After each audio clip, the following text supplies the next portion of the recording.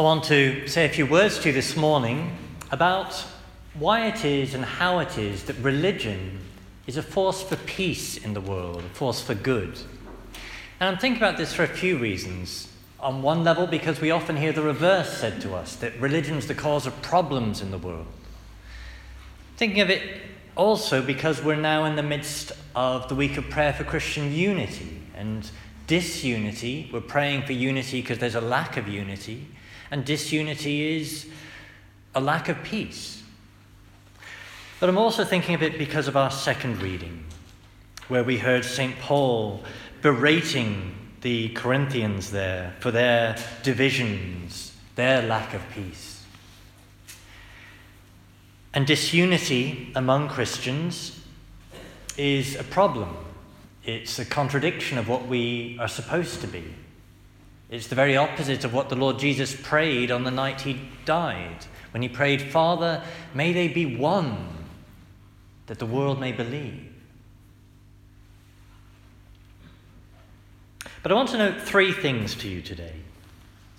And the first thing is this, that the enemies of the church exaggerate frequently when they talk about divisions and disunity in the church. That yes, our divisions are real and they are a problem. But when unbelievers make claims like religion is the major cause of war in human history, you'll often hear that asserted. Well, actually, that's simply not true at the level of historical fact. So don't look at it now, but inside your newsletter, there's an insert sheet with a summary of a study that was done that went through all of the documented wars in human history. And 93% of them have absolutely nothing to do with religion. So to claim that religion is the major cause of war is simply to be out of touch with the facts. Secondly, I think we can say the very opposite. That actually, as we look through human history, it's religious figures that are the primary movers for bringing about peace. We might think of some of the famous individuals like St. Francis of Assisi. But we might also look through our own European history and see whenever in a community, in a town, in a nation, there's been division and conflict, it's been the saints, it's been the men and women of God, of religion, that people have turned to be the ones to resolve that conflict, to bring healing among those at conflict. That religion is a cause for good and for peace. Just thinking recently that America recently observed Martin Luther King Day, and he stands as an example, relatively recent example of a religious figure, a man of God, a man of Christ, who worked to resolve injustice but did so through means of peace. But my third and final point to you today is to think about this at an even deeper level, and to think about the type of peace it is that the Lord offers. Because it's a deeper peace than the type of peace you might look to in human history. It's rooted in something else, rooted in union with God. Because if we have union with God, then we have a source of the deepest peace that we are then able to communicate, to share with others.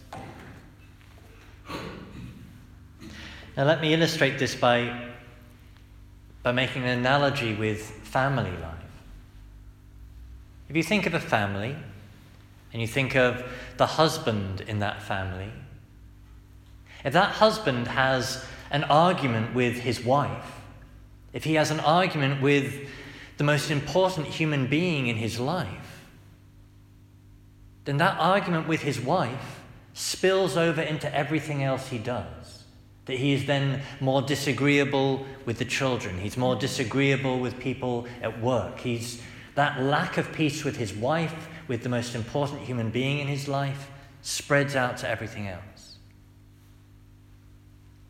And yet if he resolves that argument with his wife, if he comes to peace with his wife, then that peace with her spreads out to just naturally being more peaceable with his children, with people at work. Well, that holds even more in our relationship with God. That our relationship with the Lord is even more important to us, grounds us even more deeply than the relationship of our husband with his wife. That he is the one who sustains us in life, who gives us grace, who gives us strength, who shows us how we are to live and to behave. When we sin, we are breaking that unity with him. We're breaking that peace with him. And yet, and this is one of the most important things, and yet, he is the one who can restore that peace in the forgiveness that he gives. When he gives me forgiveness for my sins, he brings me a peace that no one else is able to give me. And that peace, that healing that I have from him, I then, even without trying, I'm going to carry that into every other relationship I have.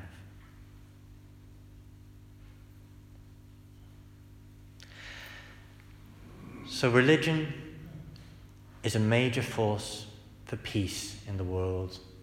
It doesn't cause war. That's true on the level of historical fact.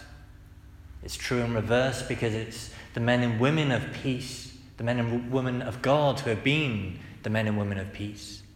And it's because our peace with God brings the deepest peace for human society. So to bring this to a focus and conclusion, we need for ourselves, if we're to have this peace, we need to look to him.